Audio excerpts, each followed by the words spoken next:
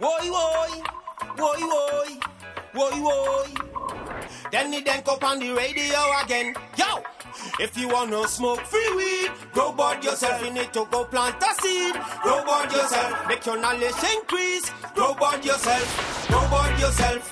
Grow bud yourself. You wanna smoke. Hey, all right. Welcome to episode number 111 of Grow Bud Yourself.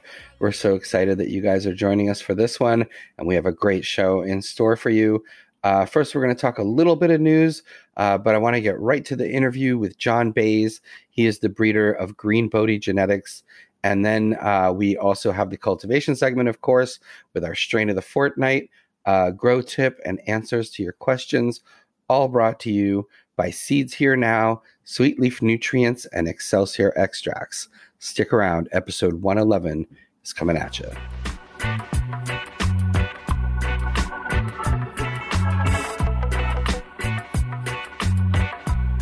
All right, welcome back. I'm in a good mood. That song always brings me up. And I want to thank DJ Jacques and Windstrong for the incredible tune.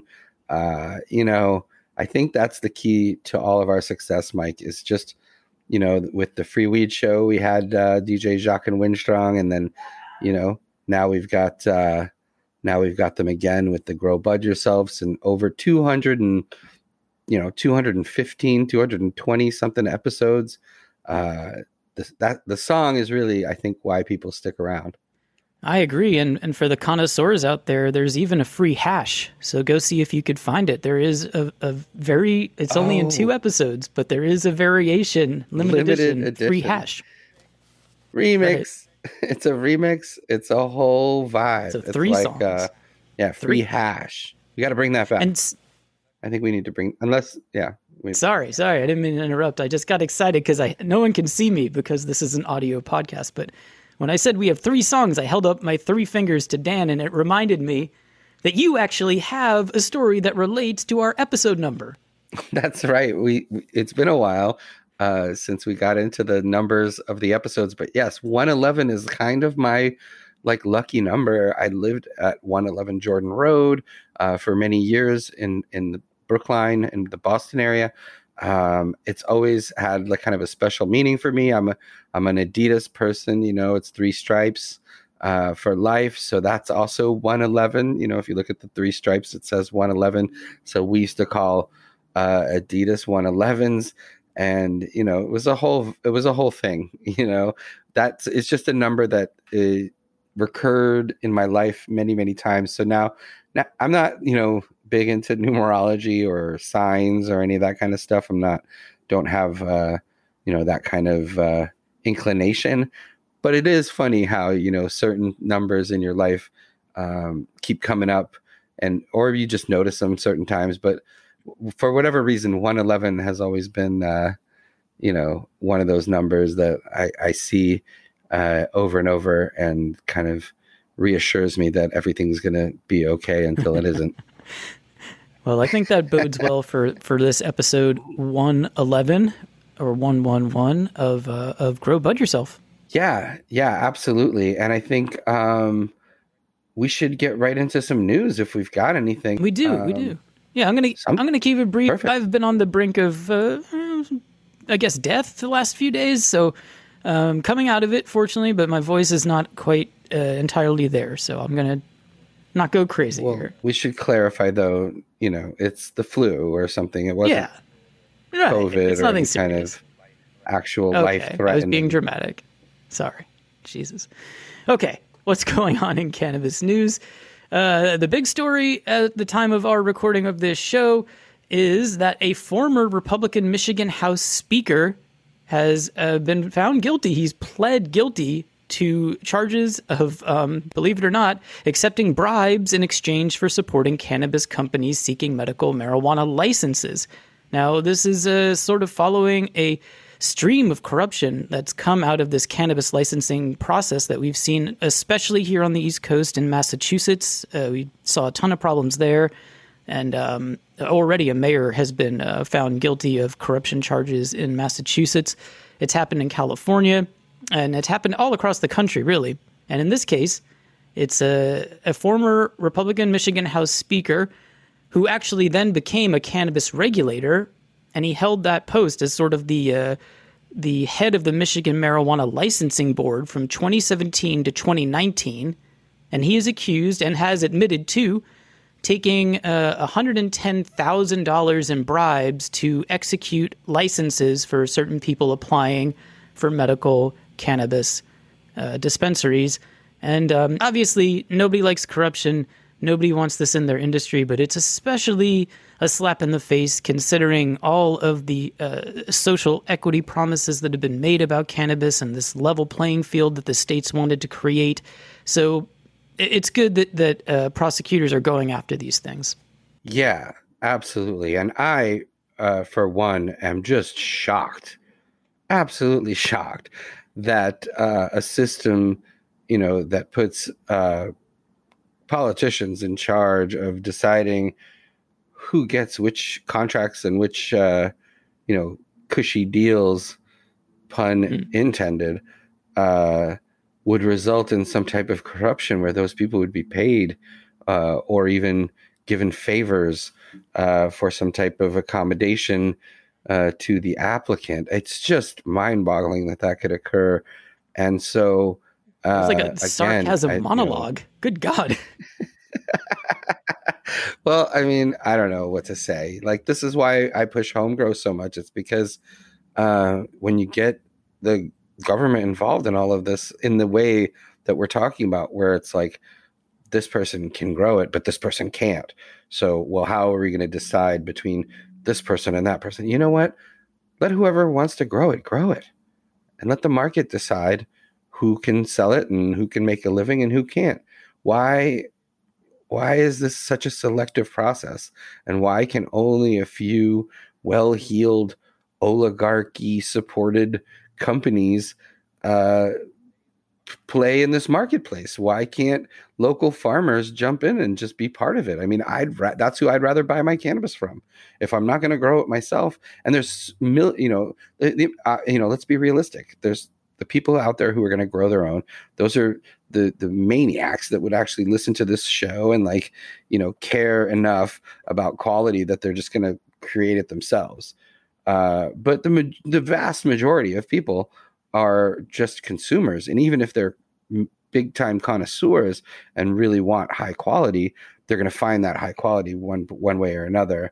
But why not just have a level playing field for whoever wants to enter into this marketplace, whether it be a small farmer or a home grower or a big giant MSO with millions of dollars? I mean, especially when you're going to run into these problems like corruption, where only certain people are allowed the right or the license or the whatever it is, and everyone else is still going to get locked up and go to jail for doing what these, millionaire interlopers are trying to do. I don't know.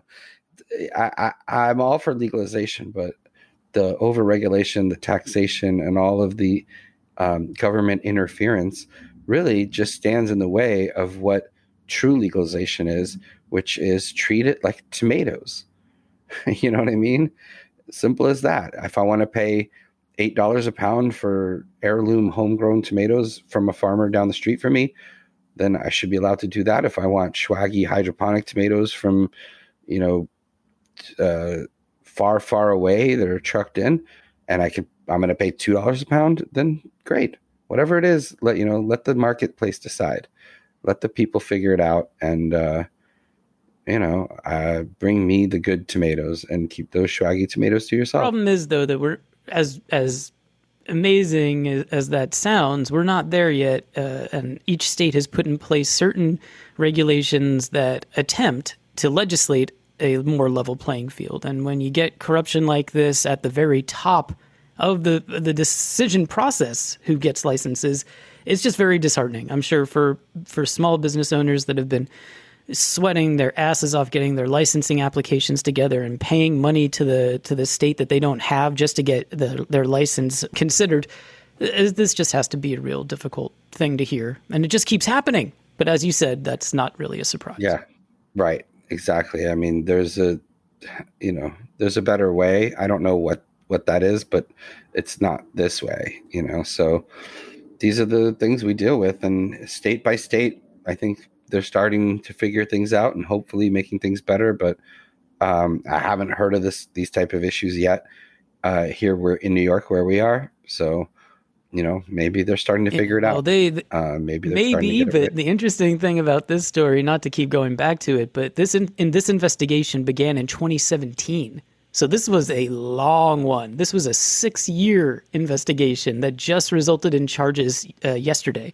So who knows? Maybe the corruption has been going on in New York and we just won't know about it for 5 years. Right. Well, I mean. Anyway, okay. Let's just do one more here while we're talking about it, and only because this just caught my eye and I wanted to run it by you because it sounds kind of extraordinary to me. So, as you know, last November on Election Day, Missouri voters legalized cannabis, which was amazing, actual recreational cannabis. So, and the state did right by those voters because they flipped that system and got it up and running in February. So that's like a 3-month turnaround from Election Day to sales. So hats off to Missouri. But beyond that, just in this month of March, Missouri recorded $126 million in marijuana sales in March. And that's up from $103 million in February, their first month of recreational sales. Okay, now, full disclosure, that number, that includes both recreational and medical sales together. But of the $126 million they sold in March, 93.5 of that came only from the adult use side. And because of these numbers, for their first 2 months of sales, they're projected to reach $1 billion in collective cannabis sales before the end of this year. And that just sounds extraordinary to me for a new legal state, and especially a state like Missouri. Yeah, absolutely. In such a short period of time, that's it just shows you the power of this marketplace. And, that's not a tourist destination where people are going as cannabis tourists to discover this plant. Those are local Missouri residents that have been paying into an entirely different system that are now paying into a legal system, which, ultimately is a great thing and hopefully benefits them greatly. But also, they just need to also avoid the corruption that we spoke about previously in Michigan and other places. So, but still great news financially to know that it can be done that quickly. Yeah, it's just really mind-boggling when you think it took Maine, 4 years to implement their system. It's taking New York way too long. It took Massachusetts a couple years, I believe. All of these states had a bit of a lag time. And here, Missouri, of all places, got it running in a couple of months. And they have it sounds like a top-of-the-line situation going on there. So hats off to Missouri.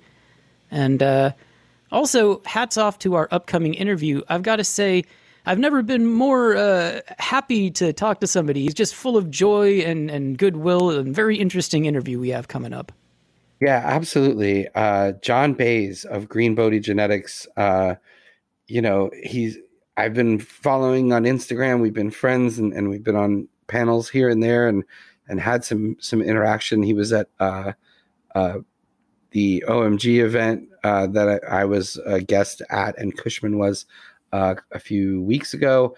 And just the quality of the genetics that he's able to produce, but also just the vibe, the energy, the education, just all of it all together is just incredible. And some of the strains are out of this world, so unique and so vibrant, so electric and just phenomenal. The indicas are indicas, the sativas are sativas, and the snozberries taste like snozberries, so I don't know, man. I just I'm really looking forward to speaking with him and getting the whole vibe of Green Bodhi Genetics and everything they're all about. So why don't we do that? Yeah, how about that? We'll take a break and we will be back with John Bays of Green Bodhi Genetics.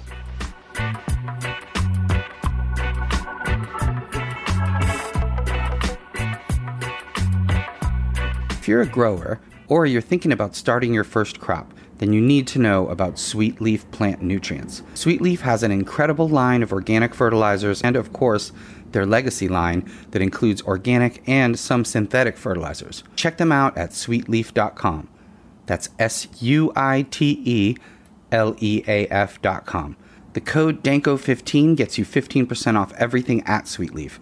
That's 15% off their signature line of nutrients as well as essentials like complete indoor hydroponic grow tent kits and grow lights, plus awesome apparel, backpacks, and much more.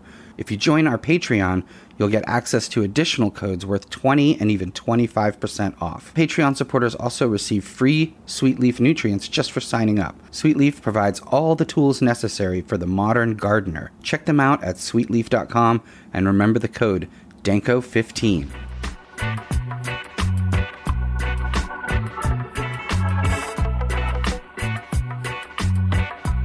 All right, welcome back. And we have a very special guest for you guys this week.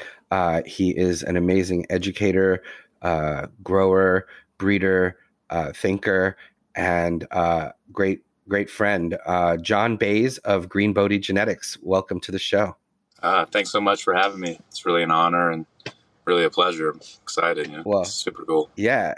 I want to get into Green Bodie and everything that you're doing, but I first want to just maybe get an idea of how you got involved in cannabis to begin with, because I know you had a completely different path chosen in your life, and were diverted from that path to a different path. So maybe if you could tell a little bit of how you got involved, what that previous path was and how your path changed.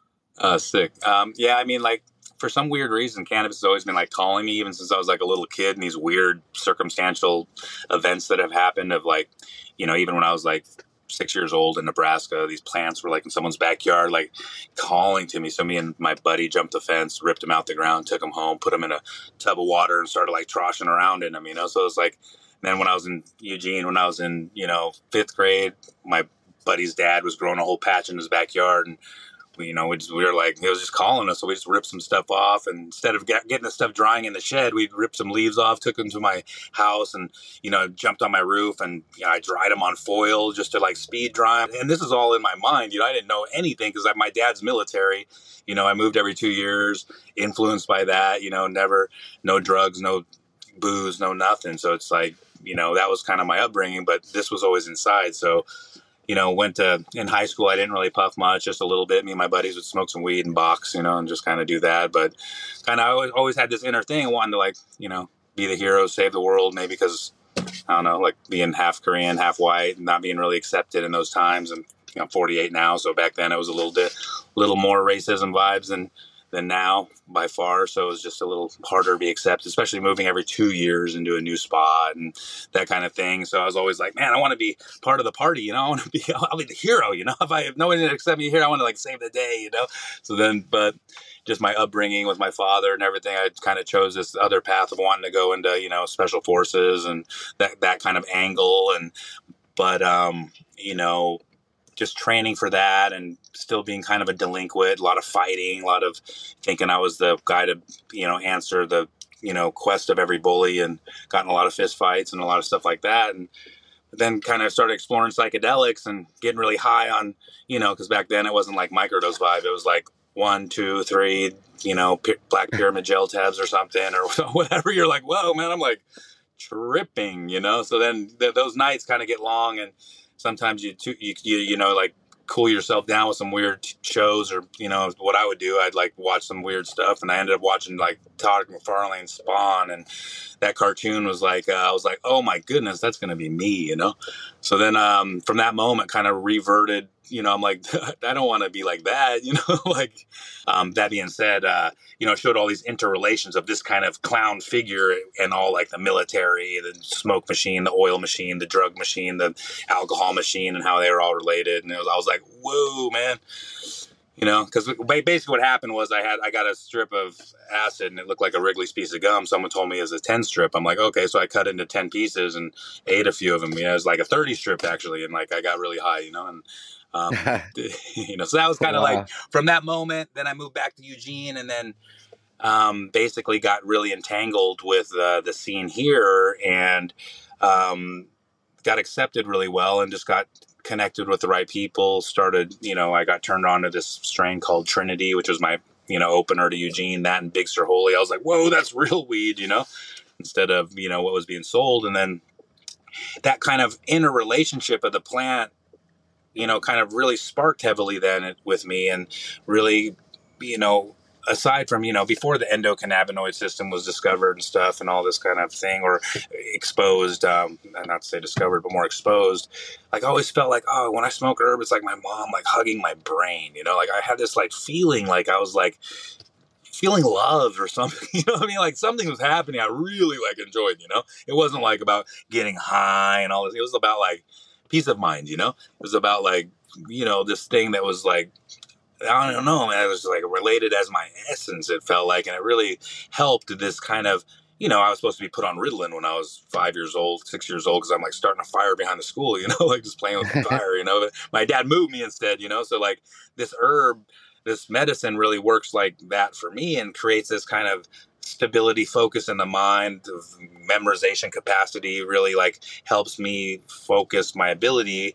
And so once I started really seeing that, when the herb was way better, like we had in Eugene, it was way stronger, and I was like, wow, this is something special. And that kind of relation with the psychedelic reality and movement of Eugene with this high level herb kind of got me from being like, showed me that, hey, it's not maybe the best option to be a demon. Maybe you put all that energy and you do something good, and so that, my friend told me, I remember I was like, oh, I want to be a teacher, and he's all like, the fuck are you gonna teach, bro? I was like, oh, you're right.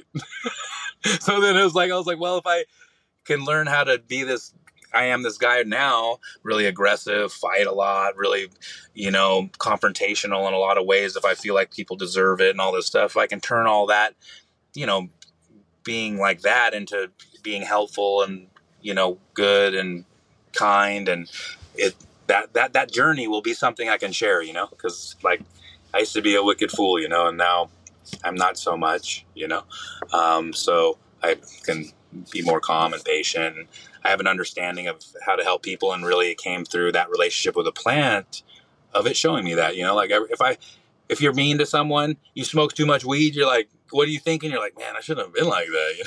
I shouldn't have did that. I feel like a jerk, and so that thing that it offers, that really was when I noticed that, really, that's when I went all in and really tried to create something with this plant. And that was, about 20 some years ago, went down to Peru and discovered, my first teacher down there at this conference, and, just kind of, and actually come in contact with Buddhism there and the Buddhist path and practice. And, not to be a Buddhist by any means, but just to have a path that is actual, kind of, basically non-religious. It's like, oh, if you do this, then this happens. That was kind of more my speed, because I needed something that was more logical and something I can prove or disprove and, roll with it. And that with the relationship with the plant, really, it sparked something special for me. And I just kind of went all in with that at that moment. And it's, a couple decades journey since, and never knew it was going to be legal and all that, but I always wanted to, create a stewardship for this medicine that can show that, hey, people can really consume a lot of this plant and still be well-spoken, eloquent, intelligent, well-driven, well-intended, and, do it for all the right reasons, which really I feel is the essence of this plant. Because, I mean, if it mimics oxytocin when it fits in that little receptor, then it means something, So I don't know, that was kind of long-winded. Sorry, guys. No, it's perfect. Absolutely. So. No, it's perfect. And it's interesting because that feeling that you're talking about, I think is peace. You felt peace. And rather than become, a violent warrior, you chose to be a peaceful warrior. So you're still bringing the energy towards, something, but you're bringing it in a peaceful manner. And I think that's so important. And yeah, it's something that, psychedelics and plant medicines teach us.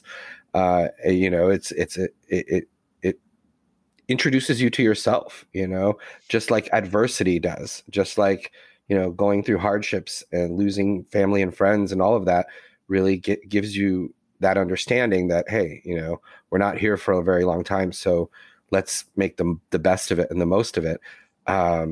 Now let's talk about some of the strains and the cultivars, because obviously Eugene is like the epicenter of so many incredible, varieties of cannabis cultivars. So yeah, we're starting to use the word cultivar now more so than strain, right? Like, you watch these things evolve.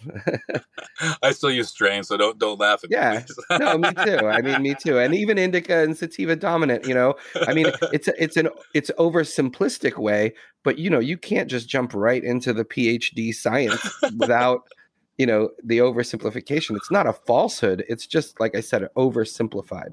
There's so much more at play. There's, even when you harvest, it can have a huge effect on whether you have some, the same cultivar be more uplifting or more lethargic, if you harvest a little later. So there's all these things at play, and hundreds of different cannabinoids and terpenoids and all those things like you mentioned, and the endocannabinoid system that, we have in our bodies. That's receptors that need to recept. Right. It's like, for sure. So it's so obvious when you see it from that perspective, but many people have just been taught this, prohibitionist nonsense.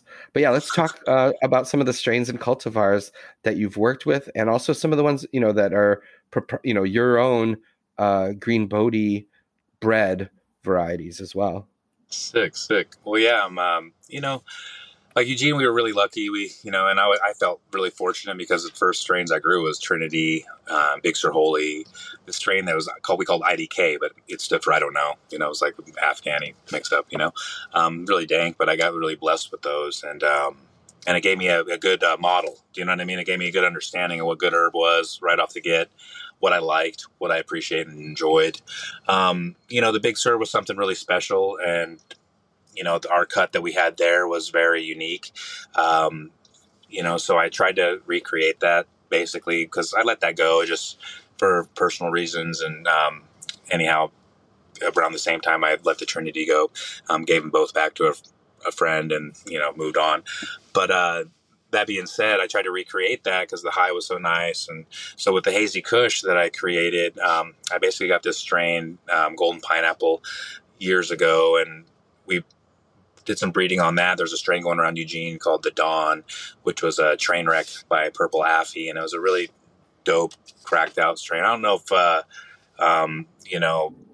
who actually created it, you know what I mean, actually, but it was a really dang strain.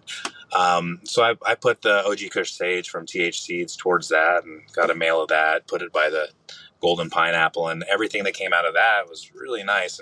And to be honest, most of my breeding, I would never call myself a breeder because really I'm just doing what I'm just having fun, and I'm just trying to create things that will affect my mind and cut through what I need. So I know that it's going to have a high THC if I'm, if I'm choosing it, because that's what it takes for me. So really most of this stuff has been just kind of haphazard creations that I'm, taking the best of the best that I think is good and combining them and hopefully making something that's going to mimic certain high experiences that I've had in the past, And so that's kind of, and I have to be able to do that. I don't do like mass huge breeding selections. I do like, if I can't find winners, if I do a project and make something, if I can't find a winner out of 5 or 10 seeds, like a real winner, then I don't want to, it's not like, I don't know, I'm all good, like I don't want to do 100 seeds and like find an epic win. You're like, nah, dude, I want to find that with 10 or 5, and then like it's to be epic, and so like I kind of did that way, but luckily the plant always like provided for us in a way that, I made a commitment to the plant years ago that like, also on a deep L trip, like that either I was not going to grow, chemically, because I went through an organic phase, and then for about 1.5 years I grew hydro, and in Eugene that wasn't very looked upon very well in late 90s and stuff, and early 2000, like people wouldn't even smoke your weed, you know what I mean? Like it was like very vibey, especially with all the whole families that were around there, what I mean? They're like yeah, whatever, dude. But anyhow, so I'm sure that helped. That kind of judgment from the community probably helped this decision. But, and I had some, L25 and, I ate too much of it and, had to make a pact with a plant that like, to get through the night. Really, it was one of those nights, that I had to like make a deal, that I was going to do this all for the benefit of others and really with the best heart and all organically. And that's what I was going to commit to, the plan, or I was going to get busted or get dead or something, so it was kind of a trippy night, but that was how so anyway, from that moment on, that was kind of the commitment I made. And in Eugene and everything with that reality, I always felt like the plant provided me what I needed at a moment, because even like with the Tenzin Kushes that we created, the 2 and the 3 there, we had 5, we kept 3 of them, the 2, 3, and 4, because they're all really good, but they were just survived the heat and the people, that project, that was what I had to choose from, actually. And they were all awesome. And one of them, the number 2, back in the day when Phylos was not like all Monsanto vibes, or whatever, they made that direction before that, when we were kind of working with them a little bit, they hit me up and he's like, dude, you created what the hell, so what is this thing you created? I was like, what are you talking about? They're like, dude, we sequenced this thing and it's like the most homozygous strain in all our galaxy. I'm like, oh, I don't know. I was like, I didn't try to create it, I just did, but I really like it. I chose the 2 and the 4, I love those strains because one's like, super diesel chem, 2.0, and then the other one is like this weird sandalwood incense rosy kind of, I don't know, it's just like got the weirdest smell, and it's like cracked out in purple, versus like light green, and they both got this like weird auto flower kind of aspect to them that you can utilize them as that, so and breed into them for that. So it was really interesting that I'm, at that moment, I'm like, homozygosity, what does that mean? Oh, that's good for breeding. Well, I think so much of it is about instinct, and you having the connection to the plant and having the plant actually affect you in a way that, is palpable and palpably different, I think, from the average consumer. I think that also, for a breeder, that's the intuition that you need. How do you tell which plant's a keeper? Well, the effect of this is actually brings me peace and a stronger peace than the other ones that I've created. So I think it's interesting. You mentioned, some Buddhist teachings and how Buddhism teaches to do things with intention. And then you even talk about intentional horticulture. Can you tell me? I mean, it's it's obviously those teachings have had an effect on you as a person and in your path, in your chosen path in life, but also I think in how you grow, which you touched upon. But does that mean organic? Does that mean veganic? Does that mean living soil, Korean farming, Jadam? Like what is your chosen way to practice intentional horticulture? Well, I mean, we could do anything with intention, right? But, for me personally, it's living soil. We reuse our soil. We top dress, amend. We use certain, EM, other kind of things, hydrolysate, food compost, waste, kind of, like if we need to give a little boost, we top dress with other, things that we feel like. And so that's kind of our style. But, we went through all kinds of styles and we always did it with intention. So even if someone's growing it chemically, because that's what their trip is, they can do that with intention too.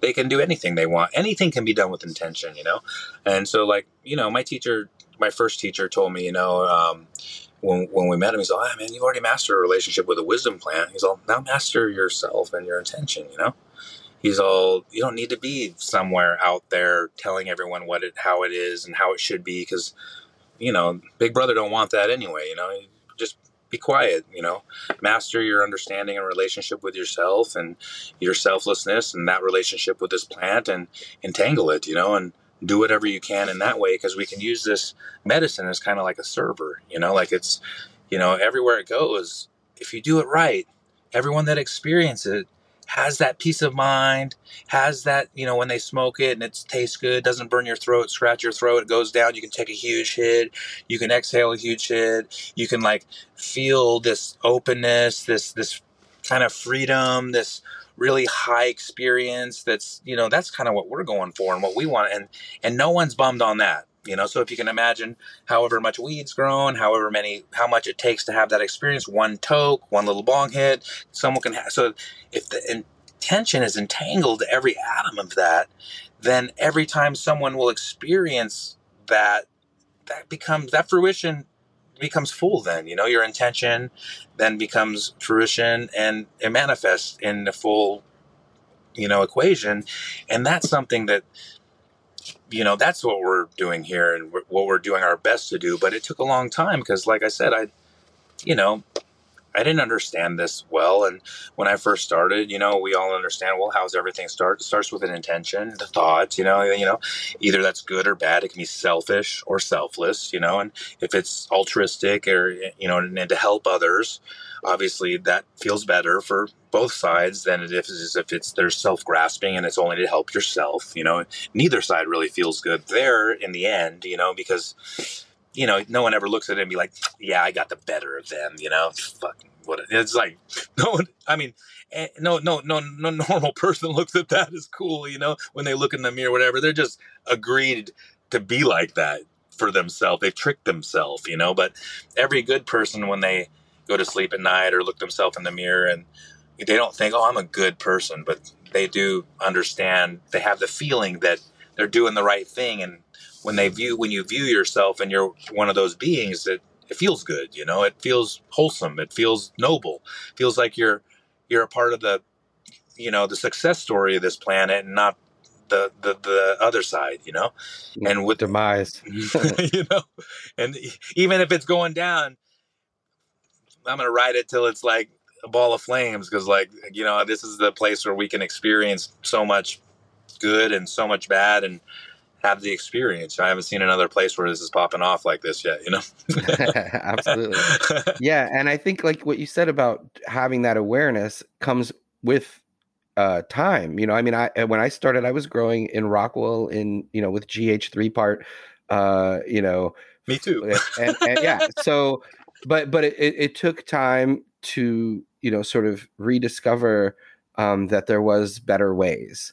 Or to discover that, over time, having good mentorships, having people try your weed and be like, oh, this is kind of, seems a little overfed, and just being honest with you and saying like, yeah, well, what do you mean overfed? 1,500 parts per million. That's what they recommended. You know what I mean? Like burnt tips and burnt leaves and everything. But hey, I'm going with a recipe here. So yeah, but that said, you said, and I said both, that like, it is about your intention, but it's also, there's ways to be more sustainable and environmentally friendly and reasons for that can be selfish even. It's just better quality too. Right. And you realize that over time. Let's talk about the new strains, because you've got some new strains out there and available. And we should also mention that your distribution is through Seedsman, who's also a sponsor of our colleague and friend, great friend Jorge Cervantes. Love Jorge. So love him all. Yeah, and he was out to visit you just recently, I think, too, and so that's great. But yeah, let's talk about some of the newer cultivars that you have available as well. Awesome, yeah.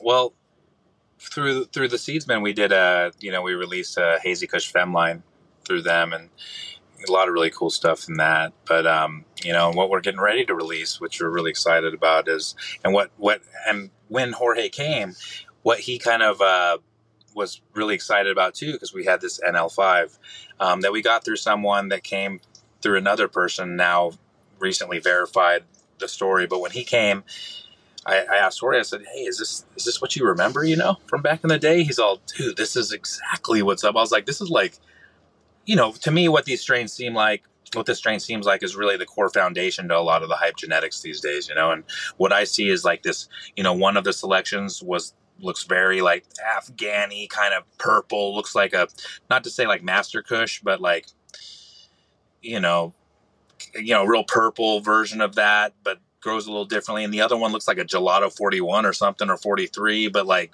more greasy and just dank. And so like the vegetative stuff smells like jasmine, and it's really insane, and so when he saw him, I was like, Oh, perfect. And he's all, what? And then told me the whole story of his buddy Steve up in Washington, and kind of the, his, what he said that the real story is of this is that basically Steve was giving out packs of these seeds to everyone that was buying a light from his shop, and I know there's a lot of stories of it, but that's the story that came through them, and, and what he said, and showed me pictures and all the whole thing, connect me to Neville's, basically, one of his close friends, and who he gave the, collection to before he passed. And so, like, spurred all this stuff, the Seedsman connection and everything came from this, and all through this relation. And so finally got the true story of this 89 NL5, because this person that told me was, they were hard to trust. And, but then someone hit me up, Sinbud on Instagram hit me up and said, hey, could I get some of those seeds since I gave it to you? I was like, what? I was like, well, I got these from this other person, but I don't really know if that story is true. But no, he's all, no, here's a story. Here's a screenshot. These, because what the story I was told is that these 89 came directly from Neville's hand, but they didn't. They're actually from Melvinetics, and they came through Sinbud. And I was like, oh, well, that's still Melvinetics, the whole thing. That's verified as it gets for the 89 NL. So sick. Now we got the true story. So what I did, I didn't know that at the time, but I sourced these, picked these, and then I, back crossed them because I saw what was there. This is literally, to me, the foundation of this style of genetic in our industry, because the variations that come from these, it's really impressive, and the high, and it's just, it feels like I'm hanging out with grandpa, or grandma, and it's like, and you're like, whoa, man, like the feelings are happening. I don't know what's going on here, but it's like, this looks like hype stuff. What's happening, So that we did a lot of work with. Backcross, Fem, everything. Going to be releasing that with Seedsman and through our own, new genetics website, gbgenetics.com and stuff. So that that's happening. We got a new collab with Michael Friday's Kagyu One Coastal Seeds, which is funny because that was our first collab ever in 2012. He took the Hazy Kush and put the Big Sur Holy by it and made the Coastal Haze, and it was like insane. And at the time, I didn't really know who I was working with, or who's who, and I didn't realize he was like one of the legends of the legends, so it's like, really, now when I look back, I'm like, dang, like, what happened here? This is like, something's happening that's, beyond the eye, so the plant's doing something. And that being said, so he gave me a bunch of Afghani stuff from his, old school buddies from Afghanistan, the Helmand Afghani 1, but, from what he says is the true Afghani 1 beyond, and I did a bunch of work with that, put that by a bunch of cool stuff. Now I got the Helmand Afghani, I put by a bunch of stuff, and put that, by the NLs also. So I'm trying to create some really cool breeding lines for people that want to not get stuck in this kind of tunnel and kind of pigeonhole that we've been kind of pushed into through whatever type of consumerism or whatever type of, hype streams and stuff like that. But like, try to bring people the depth and variation of what this plant can offer in the ways that attune to us, and that we think. And, it's not saying it's the right way, but I'm just want to offer, what's working for us and what works for our mind. And, so, and we put the NL by a bunch of cool stuff, even by the Rons, by Jealousy, by, Chemdog, by Wedding Cake, by, Golden Pineapple, by, Sour Best Shit Ever, by Skywalker. So we're trying to do that. We did that with the Afghani, we reversed the NL, we reversed the Animal Mints, did that, putting that by some stuff, reversed the TK4, the Tenzin Kush number 4, and put that by itself, and a few other things, just trying to really like bring this next phase in, at least from our lane, because love to stay in our lane and, love to do that kind of thing. But also we got the, Larry OG Purple Unicorn F3 that all the proceeds go to the Library Learning Center of His Holiness the Dalai Lama in Ithaca, New York, that me and Bodhi Seeds did the collab. It was our previous collab was with the Ancient OG, which created the Ancient Aliens that we got and that we've been doing a bunch of stuff with. We've got males of that, doing work with that. So really trying to take the whole swath and, bring some really new but old, heirloom hybrids that are really kind of, special, and that's just kind of been the intention, just so people can have that, new and old combo, Absolutely. I think it's a great thing because it's, it's a blast from the past, like some of the great breeding genetics that is stable and, because we have so many polyhybrids nowadays, some of which you mentioned and stuff, but there's always new things to find. But it's really about, again, intention and, that F1 hybrid, that finding something new is the result of crossing two very different varieties to get something that hasn't ever existed.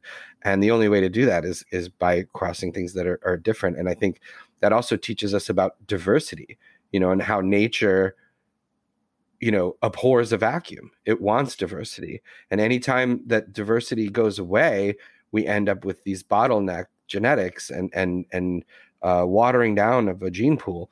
And that's happened with cannabis. And so it is important to reinvigorate the gene pool and create new things. And some of the things you've created, I mean, I've smoked the golden pineapple, I've smoked the Tenzin Kush, many of your incredible varieties, and they are cut above many of the things that are available in the general marketplace. I mean, just immediate effect. I mean, it's instant. And you mentioned that the Library Learning Center, but you're also involved with helping to build and dig wells. Tell me a little bit about that and how that came about and what that's all about. Yeah, well, it all comes back to, like me, my first teacher really in Peru, and then, the Buddhist path and everything, because he always said, he's like, you got to help your community. You got to help the people that are helping you. They might be holding this information, but they might not have things. So you might need to help them so that you can preserve this thing and help. And so kind of influence that by, us working with, basically the Quero and the, Peruvian peoples with the cloths and stuff like that. And he was really inspired that way. So I'm like, okay. So now when I first went to India in 2011, end of 2011 for, a big initiation in Dharamsala with His Holiness Monastery. And then at the beginning of that year, 2012, big Kalachakra initiation in Bodh Gaya, where the Buddha reached enlightenment. And so I met these two boys, and they're like, hey, can we, they're trying to make some money, help you, whatever, I'm like, hey man, I'm not that guy. I don't need any help, but if you guys want to be friends, I think they're 15 at the time. If you want to be friends and you want to get your cousin or your brother to do the taxi and drive us to wherever, and the little secret spots where's what's up, you can tag along and whatever. And they're like, sick, so we they became not my guides, but my lokes, that were my friends. And so we stayed friends. And I'm like, hey man, we need to do something different, let you try to think of an idea that we can help your community, and then let's make something happen. So after a while, they finally came to me with this idea that this Water for Life or something like that, it was, that they put a well in one of these villages, and I was like, oh, interesting. Let's do that. See how much it costs. They gave us all the numbers, and I thought it was $1,500, for one. I was like, okay, I'll pay you half and get all the stuff and we'll do it. And, I'll give you the money so you get it all going and get the contract, the contractor, meaning the dude that pump drills the well with the bamboo, stick pump thing, old school primitive style. It's pretty sick, But anyway, that being said, I sent him the money and they sent me the complete one well, I was like, what happened? I thought this was for one. I thought you meant for two. And I was like, oh wow, it's only, $750, it's 700, but then we boosted it up to 750 because to just pad it a little bit for the boys and for the people there. So it's because, every well costs that much, I spend about each well, I put in about $20 to get the money over there and everything. So that keeps me involved in every single well. But anyhow, so then we did this thing, the first one we did, and I was like, oh dang. And I made it kind of a joke because it was during COVID and it was during the $700 check, that people were getting and everything. I said, hey, if you guys want to help and something, do this, here's something that you put $700 right here, boom. this happens. This is like straight. And then, this one friend, like came in, boom, did it, another friend, boom, another, and then it started getting momentum. And then it's like, oh, this is happening, and it was totally unexpected. I just was going to do one. And I was kind of being like, I'm kind of a troll sometimes, if I'm like, kind of trying to make a point, I kind of make a point in a weird way, like, so that was kind of, I was doing that actually, like, hey, instead of like bitching and moaning on Facebook all the time, why don't you just put the check over here and help these people? You can put a well in this village and, 50, 100 people will be able to access water instead of having to walk 3 miles with like a thing on their head to like bring the, 4 gallons, 3 gallons of water back, like, that gets amazing. heavy. It gets heavy, Yeah. No, it's wild what people go through in places, and we have no concept unless we see it. And on top of that, you also do consulting. So I should mention, that people that are interested in consulting, you have on the greenbodhi.org site a ton of interviews and media, and also methodology, how you grow, explained in different stages, and all kinds of video and a lot of amazing stuff. And even your social media has incredible photography. The quality of the photographs of the plant really honors the beauty of this amazing healing flower. So I want to encourage people to check all that out. And so if you could mention how people can learn more about Green Bodhi Genetics, about you, basically, like, your websites, your Instagrams and such. Yeah, for sure. Well, I'm really accessible. If anyone's in any of my Instagram DMs, I'm going to answer, whether it be Green Bodhi, whether it be Green Bodhi Genetics, whether it be the real Green Bodhi or Green Bodhi OG. Your Instagram makes you start all these like, protect yourself. And yeah. Anyway, whether it be on the greenbodhi.org, sign up, anywhere you can access me, I'll offer information. If it's just general, I'll try to do it really, on a base level for just openly. But obviously if it gets more serious, we can talk about that. And, I can take any single person or any larger facility and teach SOPs that are going to advance, the process and show something that's unique and special through the process, because, we all have a similar way of doing it. But for some reason, some people's relationship and what they do offers something special. And it's really quite simple, really, when you break it down. But what we're going to be offering is not to say a masterclass by any means, but informationals. And if anyone wants to, get involved, subscribe, all that kind of thing, we're going to be offering all those kind of capacities as all these social media platforms start to, engage that and offer that easier for us. So that's for sure going to be available, but really staying in tune to the Instagrams is really the spot. Twitter, we got too, but obviously it's hard to break the mold of Instagram for everyone. So everyone's still on there, Yeah, absolutely. And I highly recommend going to greenbodhi.org. This show is primarily for home growers, people that are interested in basically creating their own. So if you have any kind of last minute advice for like the home grower, the person with the 4x4 tent or the 4x8 in their house. If I were to give some major tips, like don't overwater, don't underwater, don't be afraid to prune, don't be afraid to remove small, scriggly little things that might not provide what you want, because you're going to gain that weight and energy up in the stuff that you do leave. So, and don't overfeed. You can always give a little more and titrate things in, but it's really hard to take things away once it's really engaged in the plant and that momentum of, those are, I guess, kind of be my, and really just like grow more, try more, do more, breed more, use anything you want from us and like breed with it, rename it, name it whatever you want. I don't even care. It's like that, kind of that vibe, just let's grow more, let's do more weed, So right on. Well, thank you so much, John Bays, Green Bodhi Genetics. Thank you for being on the show. Thank you so much. And really, it's always just an honor to share, and really appreciate the opportunity and really the stage and the vehicle that you guys all offer and what you've done for the industry and everything, and kind of showing and displaying the inner workings and kind of view of people that have committed their life to this. So as you have, I really thank you and a lot of respect and appreciation. So thanks, you guys. Thank you. On that note, we will be back with more Grow Bud Yourself after these messages.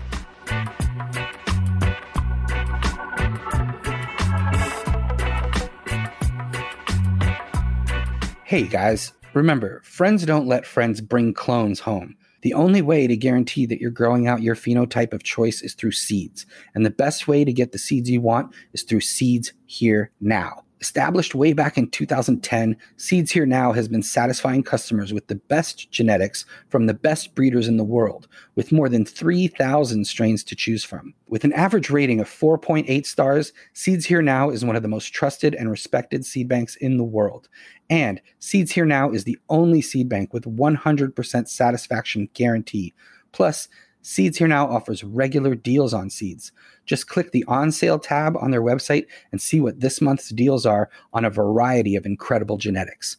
And if you sign up for their email list, you'll be entered to win free seeds every time a Seeds Here Now email goes out.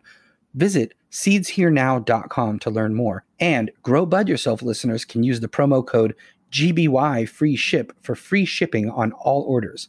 And best of all, that free shipping offer will work with any other coupon code or discount that you use. So check out seedsherenow.com today and get started on your own dream garden.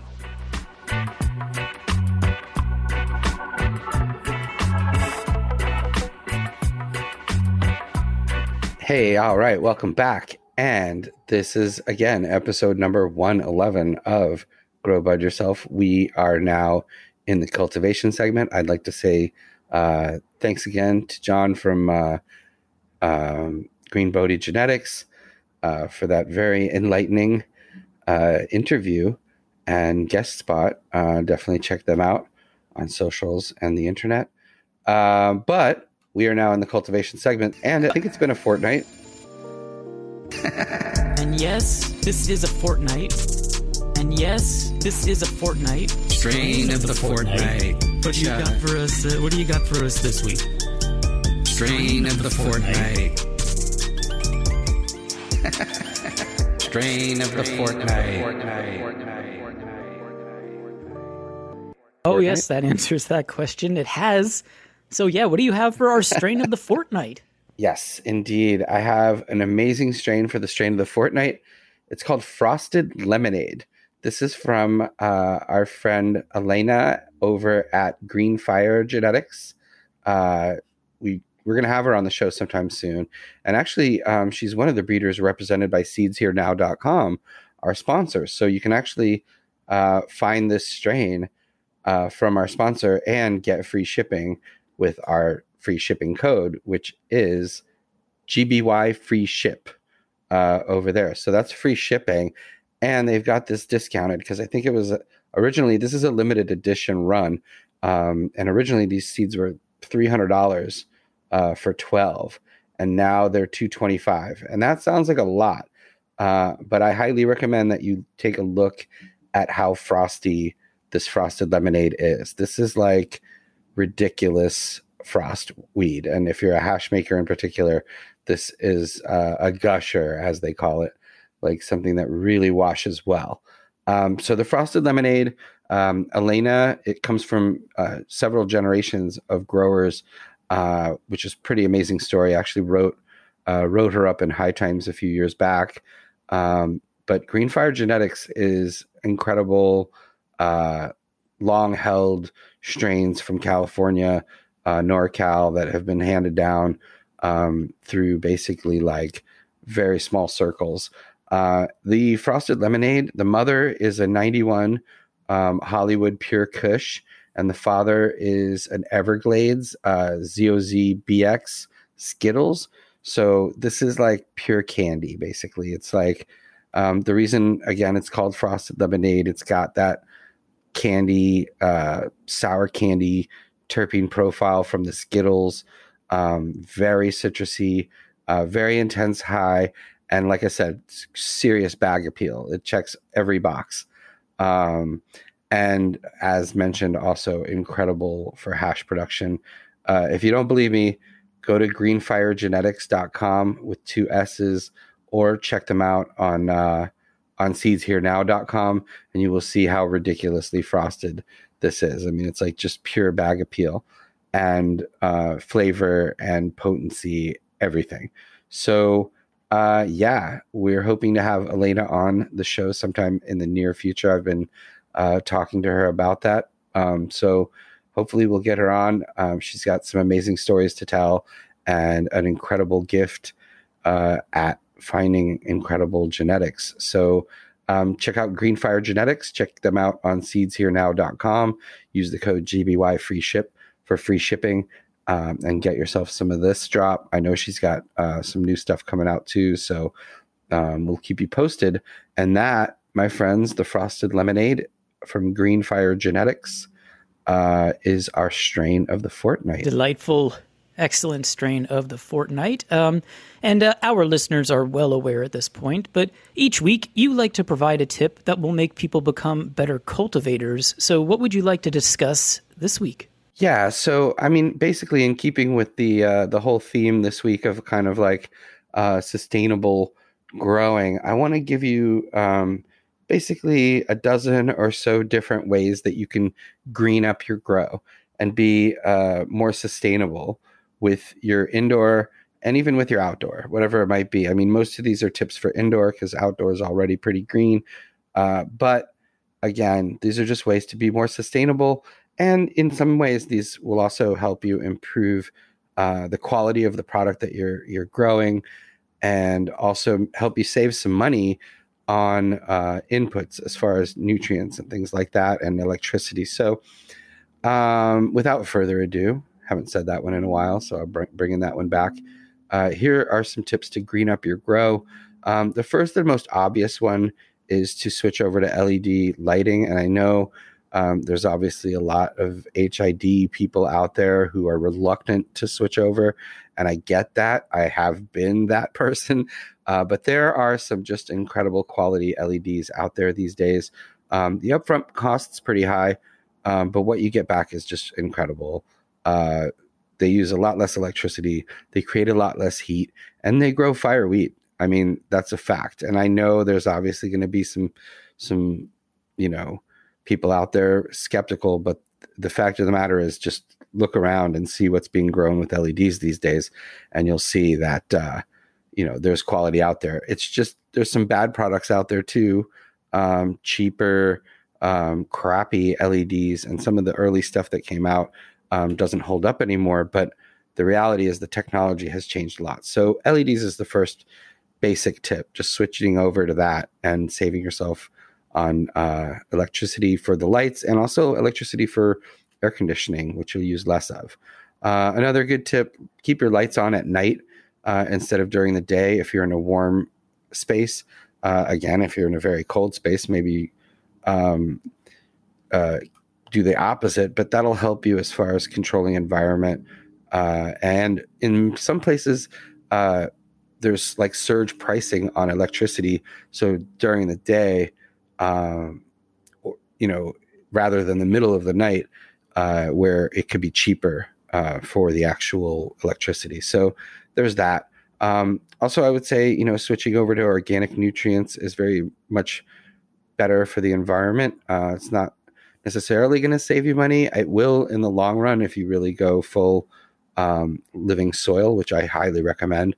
But, chemical nutrients and the runoff associated with them, just pouring out used nutrients down the drain of your tub is really spoiling the environment for everybody, and going back into the rivers and the lakes and oceans. So it's, on that level, it's bad, but also on the level of quality product that you're going to then burn and inhale into your lungs. I mean, I would go with organic with that, even more so than over like vegetables and fruits and things, but which I still would prefer organic. So there's that. I would say composting is a really simple way to just use your food waste and yard waste to create basically a mild nutrient soil amendment. I would say switching over to solar or wind energy, if possible, is very helpful for the environment and can be cheaper in some cases, especially if you installing the solar panels yourself on your property. Then there's hacks with ventilation that makes it more efficient. I mentioned this on occasion, but any bends that you have in your ducting are going to slow your fans down and slow your ventilation down. So straight ducts as much as possible will keep them running the way they should, most efficient. Then, using cover crops, that's a really good way to green up your grow and get some nitrogen right there at root level. Reusing soil mix if it's not contaminated, if there's no diseases or any kind of issues. I really love the way people are growing now in these beds and just adding organic material on top, no-till, indoor, with cover crops and all kinds of natural ways of growing. I think there's a lot of really cool stuff being done in that arena. Then, of course, cooling and heating from outside. If you have natural air conditioning, it's cold outside, bring that cold air in, make sure it's filtered for pests and that sort of thing. But bringing in cool air when you can use it, or if it's warm air, bringing that in when it's too cold inside, then, either way, it's important basically to take advantage of what you've got naturally. I've been to places like Hawaii and Jamaica where they have indoor grows with AC and humidifiers, and I'm like, you're basically just replicating what's going on outside and spending a lot of money to do it. So bad idea. And then I would say, natural forms of CO2 is another way to green up your grow rather than using tanks or generators. These days for small home grows, they have these great mushroom kits, whether it be a bucket or a bag.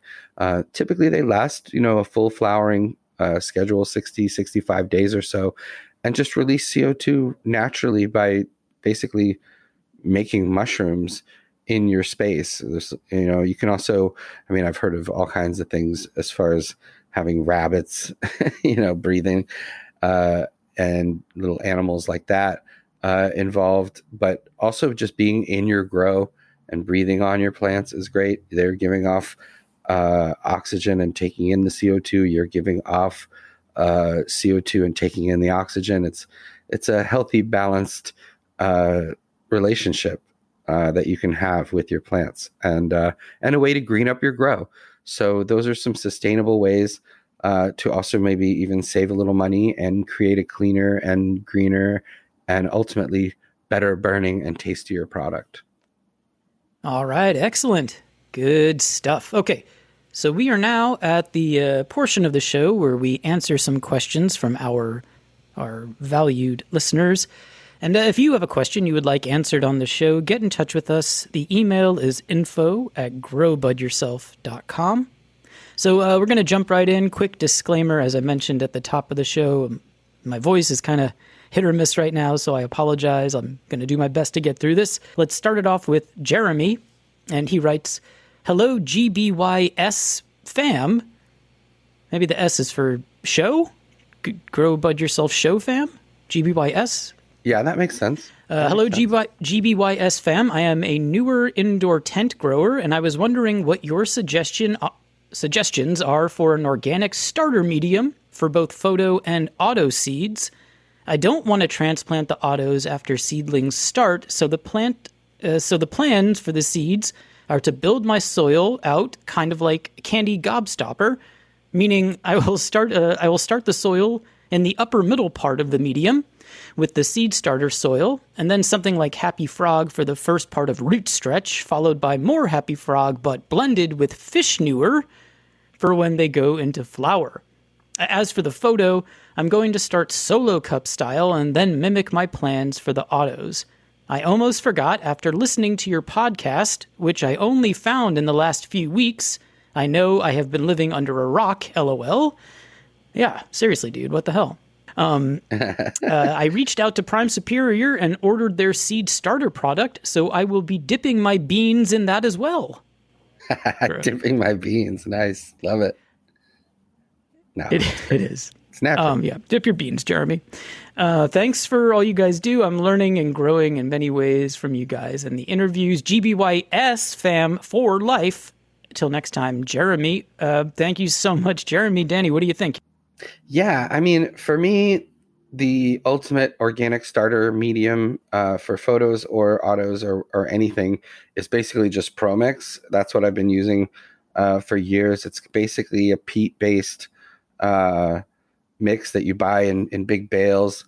They've got some pretty amazing ProMix additives now too that are in there, but it's fairly just nice light mix with a good amount of perlite, and it maintains the moisture levels really well, dries out pretty quick. You know, you got to water it pretty well. So I'd go with that, but I've also seen some amazing other products out there. I love Bio 365. I actually used that on my legal outdoors this year. Well, I should say last year. And they've got biochar and all kinds of nice nutrient enrichments going on with their soils, which they have a variety of different ones, being Bio Cocoa, Bio Light, Bio Blend, a bunch of different ones, and they even have like bloom, like flowering stuff, everything. I would, for starting plants, go with like either the Cocoa or the Bio Light, or even the Blend. But I guess that would be my two first things that just come to mind as far as good organic starter mediums. There's good cocos out there too. Our friends, the Soil King, has some great products as well. So definitely check out soilking.com. I mean, it sounds like you've got a good plan.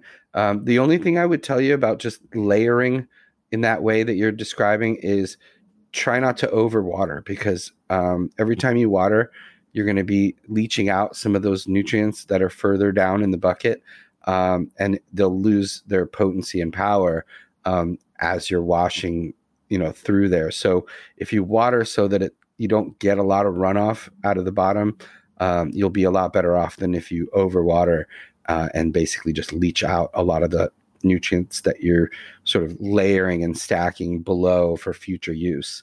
But it is a great way to grow. And again, just avoid the overwatering issue and you'll be good to go. All right, great. Thank you, Jeremy. We appreciate the support. Keep on listening. Let's do one more here. This is from an anonymous listener writes, I am a first-time indoor grower.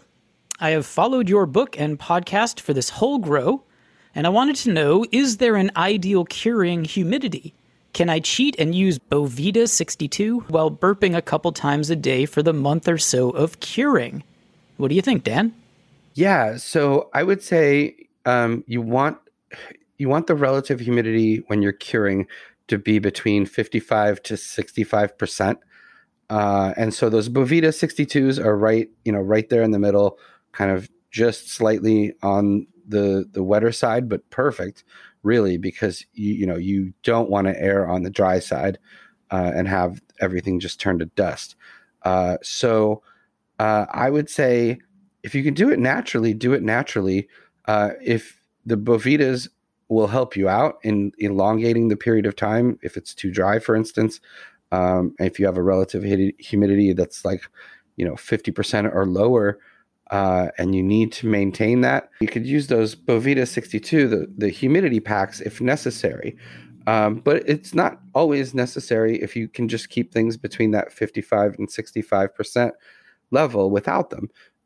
So Bovedas are great, though, for extending that cure for longer periods of time. If you're going for a more extreme long cure, or if you're just storing cannabis that's already been cured to the 62 or so percent, they have 58% as well, and all kinds of other products. But basically, I would say cure without the Bovedas until you're at that proper state, and then use the Bovedas in your jars if you need to store that cannabis for longer periods of time, several months, for instance. That'll just keep it right there dialed in, and you won't have to burp them as much either. Heck yeah. All right. Thank you, anonymous listener, and thanks to everybody who wrote in this week. If you have a question you would like answered on this podcast, get in touch with us. You could reach us by email. That is info@growbudyourself.com. You could also just comment on one of our many YouTube videos or hit us up on Patreon or Facebook or anywhere else that might work. Just go to Dan's house if you'd like. Knock on his door. He'll come down and hang out. You actually don't do that. Address to follow. Thanks to everybody. And why don't you and I take a very short break, come back, and then wrap this sucker up. Let's do it.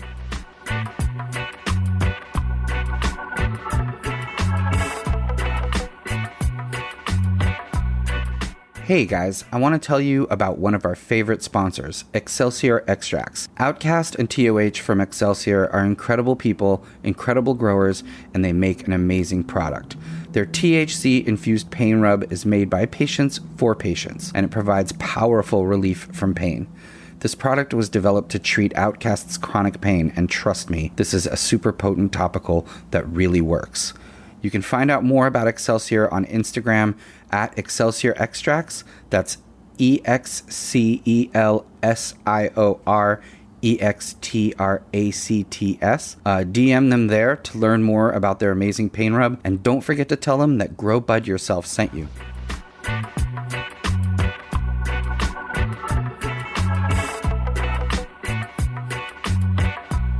All right, welcome back. This is the wrap, episode 111, 3 Stripes. It's 5,000. That's a very obscure reference for you guys, but I just put it out there anyway. Want to thank our guest, John Bays of Green Bodhi Genetics. Thanks so much for coming on the show. We got to get him on sometime in the future as well. There's so much more that we can discuss. Want to thank our sponsors, of course, as always, Seeds Here Now. Check them out at seedsherenow.com. The code is GBY free ship for free shipping on all seeds. There's all kinds of specials on there right now.